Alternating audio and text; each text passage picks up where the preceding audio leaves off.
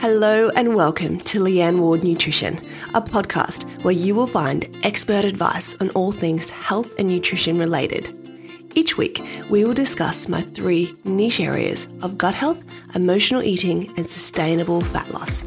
My hope for this podcast is to cut through the BS online and show you real, practical, and evidence-based messages around nutrition so you can live your best life, day in and day out. So sit tight, buckle up, and let's get started on today's podcast. Welcome to podcast 79, the second part of my Q&A answering all your questions. It blows my mind that we are at podcast 79, but here we are, guys. Thank you for sticking along for the journey. It's been quite a ride. We are closing in on that big 1 million downloads. So please, if you can, share my podcast with your friends, your colleagues, your family, and let's get some proper evidence-based nutrition advice out to those who need it the most. So in the last podcast, I chose 7 of the top questions that you guys sent me, and I answered them for you guys. On this podcast, I'm going to do, what am I doing today? I'm doing 8 questions for you. So I will answer these based on questions that you guys have sent in to me. And I've chosen these questions because I really do feel like they will benefit the most people. Some of you guys sent me really quite specific questions about specific conditions that I just didn't really think that the majority of people would get benefit from. So these questions, I really hope that a large range of people will get a lot of benefit from.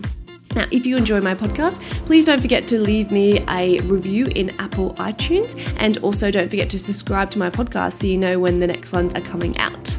Before we jump into the podcast, today's podcast is brought to you by my premium coaching program, Lean Gut Mind Method. In this busy world, women struggle to prioritize their health, and they constantly find themselves frustrated with a lack of results. Lean Gut Mind Method coaching service provides expertise, personalization, and a proven system of tools so that women find themselves empowered to live their best lives in a body that they choose. If you're a female who struggles with weight loss, emotional eating, and poor gut health, and you are ready to change once and for all, let me and my team help you. Lean Gut Mind Method is the last nutrition program you will ever need to invest in, and the first program you will see lasting, sustainable results from. Let us show you the way. Apply for my premium one-on-one coaching program at leangutmindmethod.com. Now let's get into our part 2 Q&A on the podcast today. Question 1 from our listeners. What are your thoughts on red meat? Is a plant-based diet more beneficial? Alright, if you guys are frequent listeners to my podcast, you will know that there is a lot of benefit in a plant-based diet. I'm a big believer in balance and eating things that you enjoy. If you want to be 100% plant-based or vegan, absolutely, be my guest. That's wonderful. If you're someone that actually likes eating meat or red meat or like having a piece of steak once in a while, then if you cut that out, is that going to make you miserable? You know, I'm a big believer in a balanced diet. So absolutely a plant-based diet is great, but it doesn't have to mean 100% plant-based. If you enjoy red meat, and it is perfectly okay in small amounts, and there is some research to support that processed red meats, things like salami and cabana and bacon and, you know, things like sausages, that more that processed type of red meat that you find in the deli can actually negatively affect your health. Is a bit of pepperoni or salami going to quote unquote kill you or harm you? No, but if you're someone that eats that regularly, then long term, there are some definite detrimental health effects. So you definitely want to substantially reduce the amount of processed red meats that you're having. But if you're having a piece of steak or some eye fillet or something like that once a month or once every, you know, like maybe even once a week, then that can absolutely be part of a balanced diet if that is something that you enjoy. If you don't like red meat, don't eat it. Simple as that. There are many other plant-based sources of iron that you can actually eat as well. So I'm not a believer in forcing any diet types onto people. I really think that we need to do what's best for us in terms of what do we like and what suits our lifestyle. So I'm more of a fan of what's called like a plant-forward diet or a flexible plant-based diet. So it means that I eat mostly vegan and vegetarian meals, but I also eat some animal products as well. But I would say 60 to 70% of my diet is more vegetarian or vegan based or plant-based, and the other sort of 30% might include animal products as well. You know, salmon, for example, is one of my favorite foods in the whole world, and it would make me really sad if I could never have salmon again. Some people might think that I'm a horrible person for eating salmon, and that's okay. You're allowed to think that. But for me, it's something that it's one of my favorite foods in the whole world. It actually really brings me joy just having like a nice piece of salmon for dinner. And there are actually some wonderful health benefits from eating something as nourishing as salmon as well. So for me, it's really about that flexible approach. It's a mostly plant-based diet with some animal products in it as well. So red meat in its traditional form in terms of like steak and beef and that sort of thing can absolutely be okay. Pork is great as well, can be included in as part of a healthy lifestyle, but really just try to minimize the processed red meats, the salamis, the cabanas, the pepperonis, the sausages, that sort of thing. Of course, you can have them occasionally, but they're not something that you want to be cooking up regularly or including into your diet regularly. Now, if you guys are interested in what's called the flexitarian diet, where you're combining this plant-based approach with a few animal products every now and then, listen to the podcast that I did with the ladies from The Biting Truth. It's called Flexitarian Diets. I think you guys will really enjoy it and get a lot out of it. And I've had so many messages after that from people saying, I thought I had to be vegan, but I actually found it like too overly restrictive for my diet. I was sad, I missed things, and I really, really enjoy this flexitarian approach. People think that they have to be in camp A or B. They have to be vegan or they have to be animal-based. Absolutely not. I'm a huge fan of this gray area in between when it comes to nutrition. I hate the must choose A, must choose B, must be black, must be white. I'm a big believer that we can have this sort of gray area in between, so we can live a mostly plant-based lifestyle or a plant-forward lifestyle with some animal products as well if we choose to. If you choose not to for ethical or whatever other reasons, that is absolutely okay as well, but you need to do what is best for you. So that's my thoughts around that. Question 2 for you guys. This is following on, I'm not sure if it's the same person or a different person, but the question is, are plant-based diets equal to animal-based diets for strength and muscle building? Okay, so this is a great question. So on a gram for gram basis, animal proteins on the whole are more anabolic. They accomplish muscle growth more efficiently than plant proteins. So gram for gram, animal protein, it tops it. So animal-based diet trumps plant-based diet for muscle growth on a gram for gram basis. However, if you're an individual who avoids the consumption of animal products, you can still make some gains in the gym. You can still grow and build and get stronger and build some muscle mass. You just need a bit more protein. So compared to an animal-based diet, a vegan or a plant-based diet needs roughly anywhere from 15 to 25% more total daily protein from plant-based sources to level that playing field with an animal-based protein diet. This is because plant-based protein sources aren't as easily absorbed and utilized by the body. A lot of the protein found in plant-based sources is bound up in some fiber, and we know that fiber is part of our diet that is sort of excreted, so the body can't tap into and utilize all of that protein. So if your goal is strength and gaining muscle, you will need more protein on a vegan-based diet. So you will see a lot of vegan or plant-based bodybuilders and that sort of thing, athletes actually using a lot of vegan-based protein powder simply because it is really, really hard to eat that much beans and tofu because it is so filling because of the fiber as well. So if you are someone who is really focusing on building muscle and strength training, particularly if you're in a larger body, you might need the help of something like a vegan-based protein powder if that's your goal. But you absolutely can build muscle on a plant-based diet. Gram for gram, animal-based protein is better absorbed and utilized by the body, but it doesn't mean that you have to eat animal-based products or dairy or that sort of thing if you don't want to. You can achieve muscle growth from either a plant-based or an animal-based diet. It's really around you just need a bit more if you're on a plant-based diet.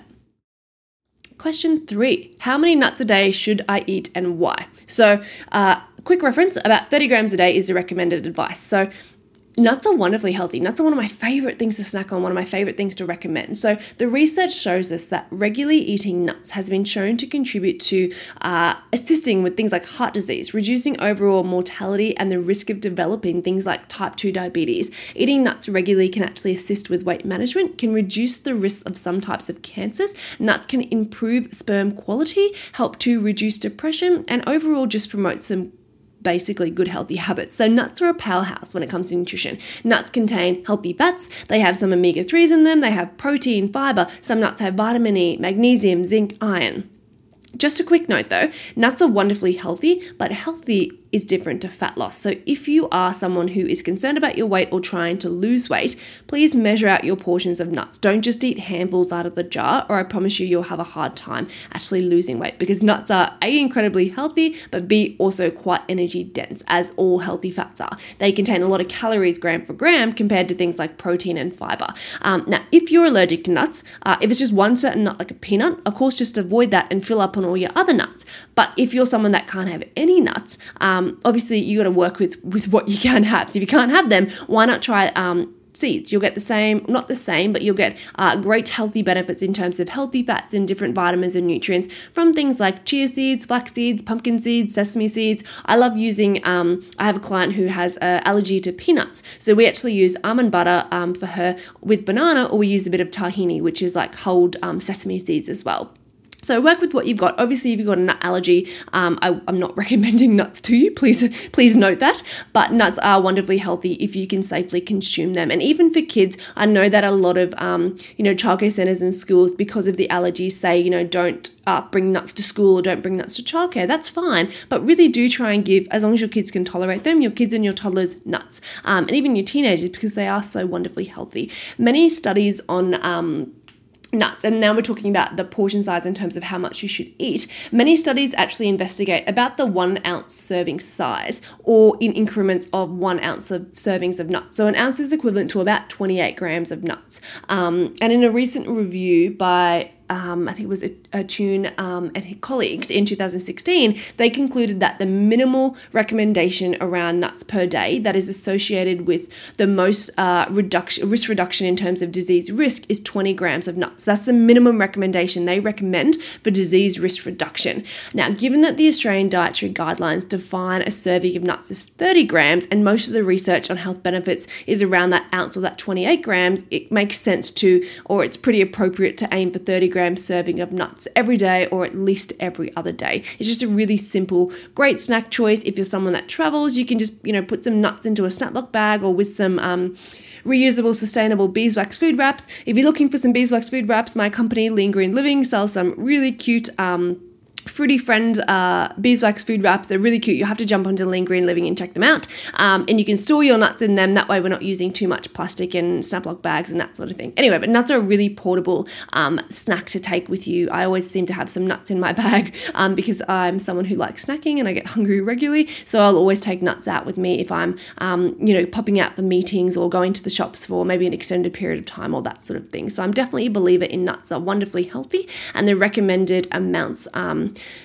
in Australia, and also I do believe around the rest of the world, the recommendations are pretty similar, is around a 30 gram serving a day. No nut is better than another nut. Same with seeds. Different nuts and different seeds contain different types of vitamins, minerals, antioxidants, polyphenols, that sort of thing. So variety is always key. We aim for diversity for gut health. So don't just eat 30 grams of almonds every single day. I like to buy all the nuts or a bag of mixed nuts, throw them into a big jar and sort of mix them up, and then throw through some things like pumpkin seeds and some sunflower seeds through them as well. So I'm getting a nice mix of different types of healthy nuts and healthy fats from different seeds as well. So I think variety and diversity is something that's really important to remember here, guys, as well.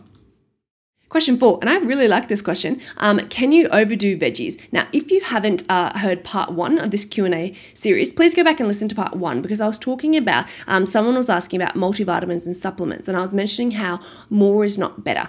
Absolutely, when it comes to health and nutrition, moderation is key for everything. More exercise is not better. More vitamins is not better. More veggies, for most people, is probably better, because most people don't eat enough veggies, and it's very rare to see someone eating too many. But I do believe that moderation is key, because just because something's good for us doesn't mean we just eat as much as humanly possible, right? And if you're having too much of something, even if it's something healthy, you're displacing other healthy things in your diet as well. So I think it's important to also note that veggies are either starchy or non-starchy. So our starchy veggies are very much things like potato, sweet potato, corn, things like taro, anything that's sort of starchy.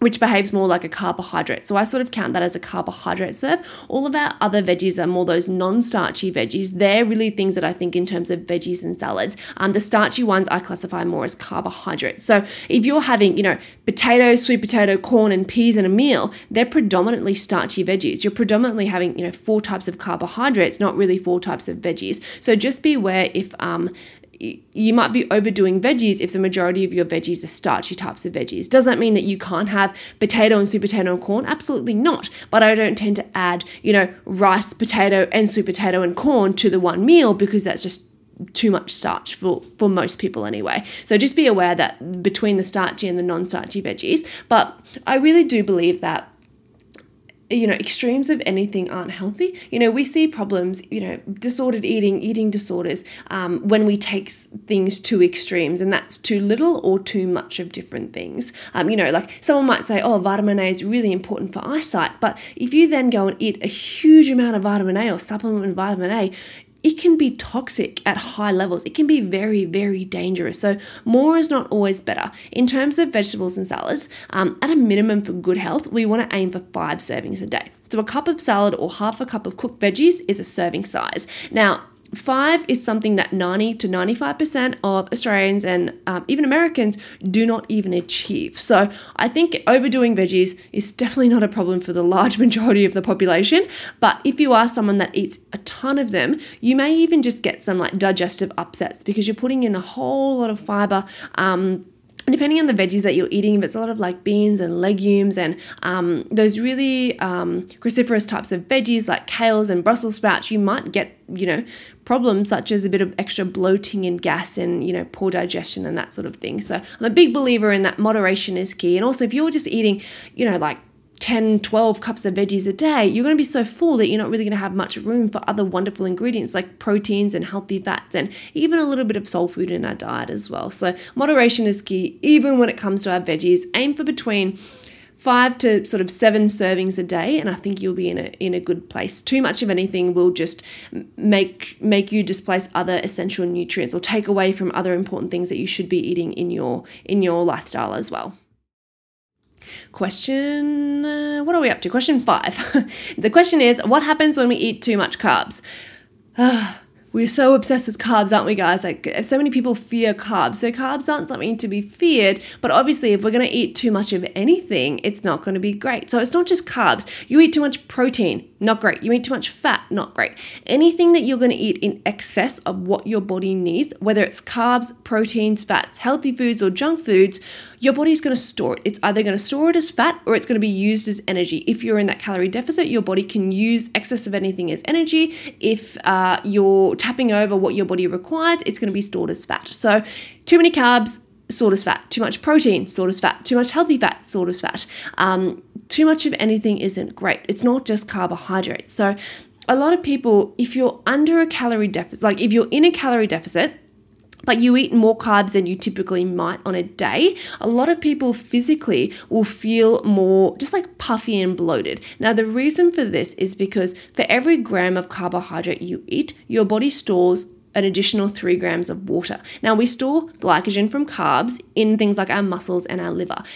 That's just science. It's just the way it is. It's not bad, but it's the reason that people who go on a low carb diet drop 2, 3, 4, 5, 6 kilos in the first week. All they're doing is peeing out that extra water that was stored in things like their muscle and their liver. It's not true fat loss. So when you go on a keto diet or a low carb diet and you drop weight super quickly in the first week, mate, you're peeing out water weight. That's all it is. You're not actually dropping true fat loss. So eating more carbs is not necessarily a bad thing. You might feel just a bit more bloated and puffy because your body's retaining a bit more water. But if you eat more carbs than you're typically used to, but you're still in a calorie deficit, nothing's going to happen. You'll still be in a calorie deficit. You might just physically experience some things. You might just feel a bit more bloated, a bit more puffy because your body's storing a little bit more water. But if you're eating too many carbs and you're over the calories that your body requires in the day, you will store likely as fat, which happens to any other macronutrient, not just carbs. So I hope that sort of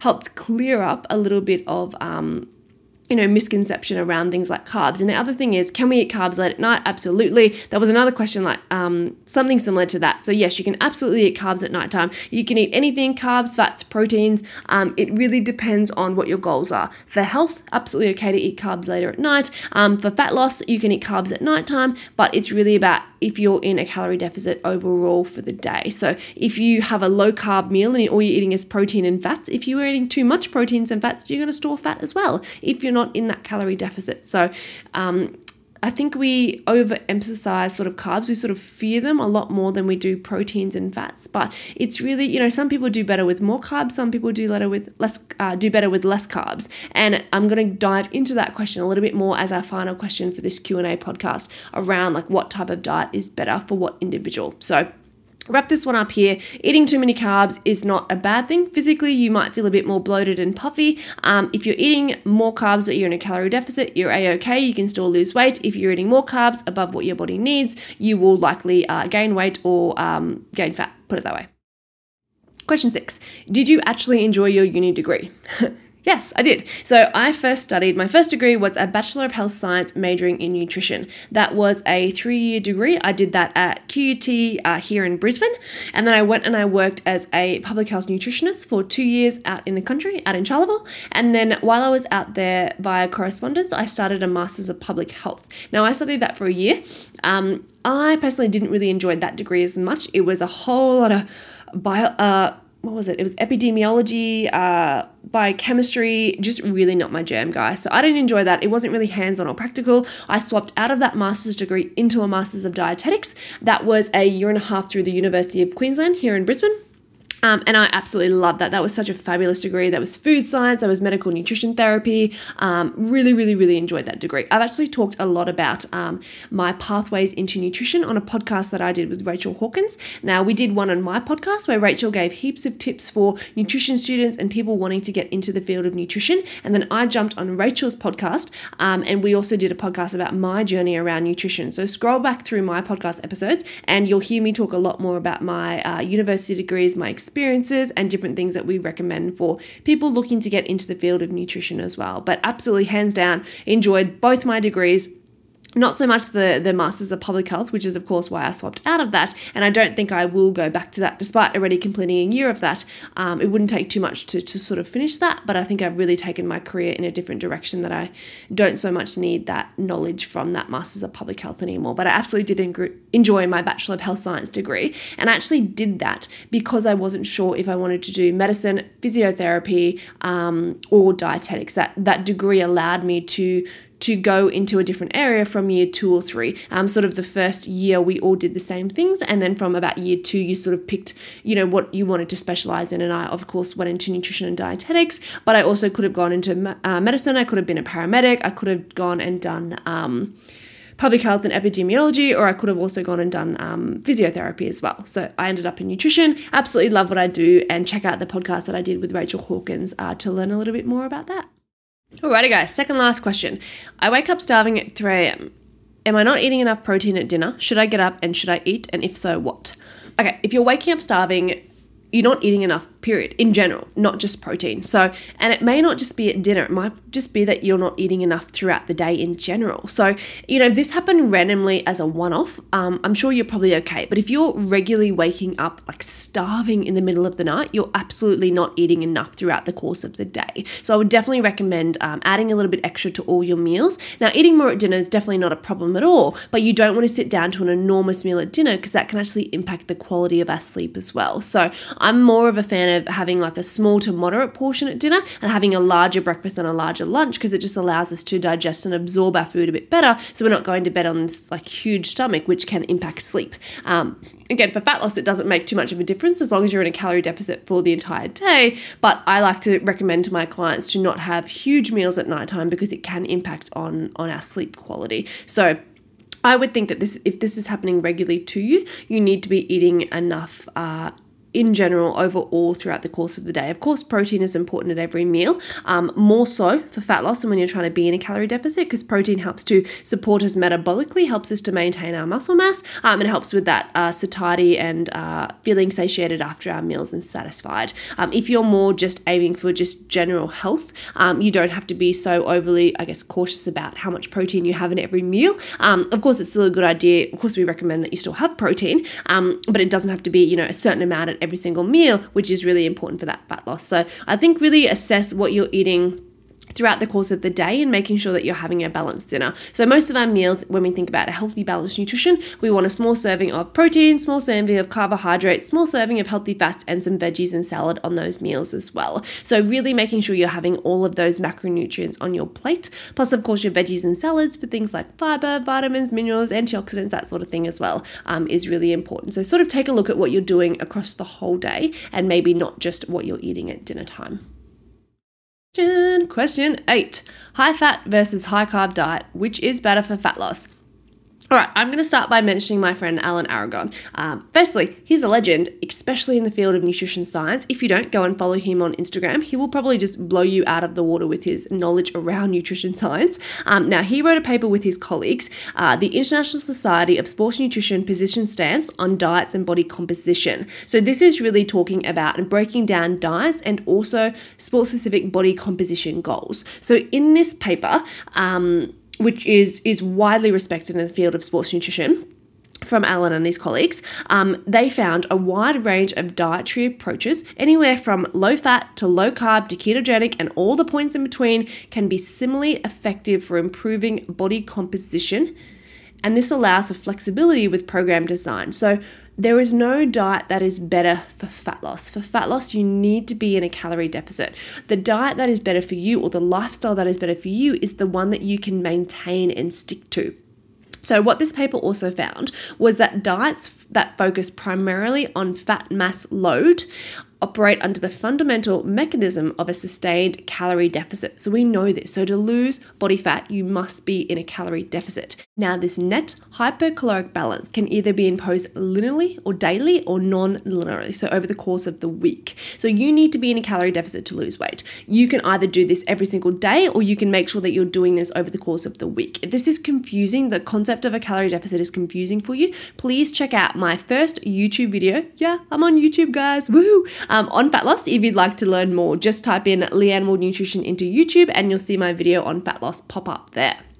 Now, when we think about diets and body composition, the higher the baseline fat mass level, the more aggressively the calorie deficit can be imposed. So this paper is essentially saying the larger you are, the more aggressively you can put yourself into a calorie deficit. As people get leaner, slower rates of weight loss better preserve lean muscle mass. So the leaner you are, the slower you want the weight loss to be, and the smaller you want the calorie deficit to be in order to preserve your lean muscle mass. So Helms and his colleagues suggested a weekly rate of about 0.5 to 1% of body weight loss for lean individuals such as bodybuilders in their contest preparation. So at the moment, using myself as an example, so I'm not actively aiming for fat loss or anything like that. I would say I'm on the leaner side as well. As an example, at the moment, I am about 67 kilos. If I was to put myself into a calorie deficit, I would only really be looking to lose no more than about 300 grams a week, which is only just over a kilo in a month. So I think it's really important to put into perspective that the different amounts of weight loss can be very different depending on your starting point and how much larger your body may be or how much leaner your body may be. Getting back to diets and the keto low carb diet or the high carb diet, such as like a vegan plant-based diet. And, we've already established that one is not better. It really depends on the individual. So a ketogenic diet has been shown to have appetite suppressing potential as long as you're in a calorie deficit. So what a lot of the research is showing with a ketogenic or a lower carb diet is that without purposefully putting themselves in a calorie restriction, people tend to eat slightly less because their appetite isn't as high. So lower carbohydrate diets tend to control appetites a little bit better. So if somebody was, and I'm not a fan of keto diet by any means, but I'm just looking at the research from a scientific point of view. So people on a ketogenic diet who would do better are people who constantly are hungry, like physically hungry. We're not talking about emotional eating or cravings here. We're talking about true physical hunger. You might do better lowering the amount of carbohydrate that you have in your diet. This doesn't mean that you have to go keto, like totally low carb. You might just lower the amount of carbohydrate you're already doing or already eating, put it that way. Now, but a ketogenic diet might not be great for somebody who's thinking about athletic performance, especially because carbohydrates can be super important when we're thinking about things like high intensity sports. So you might want to go more for a higher carb diet if you're doing an activity that is more intense or requires a lot of quick, fast movements, put it that way. Now, the last part of the paper that I wanted to talk to you guys about was that they found that there are potentially very unique means by which certain diets achieve their intended objectives. So, for example, there may be factors that facilitate greater satiety with diets, so lower carb keto diets. They may be factors that make compliance a lot easier, such as high carb diets. They may be diets that more support training demands, potentially high carbohydrate diets, or if you're someone who does a lot of lower intensity endurance sports, perhaps a ketogenic diet. So essentially, there's no diet that is better for fat loss. It comes down to the unique individual and their ability to sustain a calorie deficit. So whenever you see people fighting online, like you must do keto, you must do vegan, whatever it is, they honestly do not understand the research and science and literature around fat loss and nutrition. No one diet is better than another. You need to figure out what works best for you and what style of eating you're able to maintain and sustain that calorie deficit through in order to elicit fat loss. And now, of course, we are purely talking about fat loss in this question. If I was thinking about overall, true health, the gold standard diet or style of eating is, of course, the Mediterranean diet. But this question was purely focused on fat loss. So we really just talked about, obviously fat loss for this question. That brings me to the end of part 2 Q&A with myself. I hope that you guys enjoyed this podcast. If you did, please feel free to leave me a comment or a review, or even just take 2 seconds and click the 5-star button in Apple Podcasts, because all the ratings and reviews do really mean the world to me. I read every single one, I promise you guys. If you have topic suggestions for this podcast, please leave me a review in Apple Podcasts, because I will be sure to read them and will hopefully take those suggestions on board as well. But every rating or review that we get helps to boost us in terms of the charts, and the more people that subscribe to my podcast, the higher up in the charts that the podcast also ranks. If you can subscribe and share the podcast with your friends, I would be forever grateful. Thank you so much, guys, and I will catch you in the next podcast. And don't forget to check out my brand new YouTube channel, which is, of course, Leanne Ward Nutrition.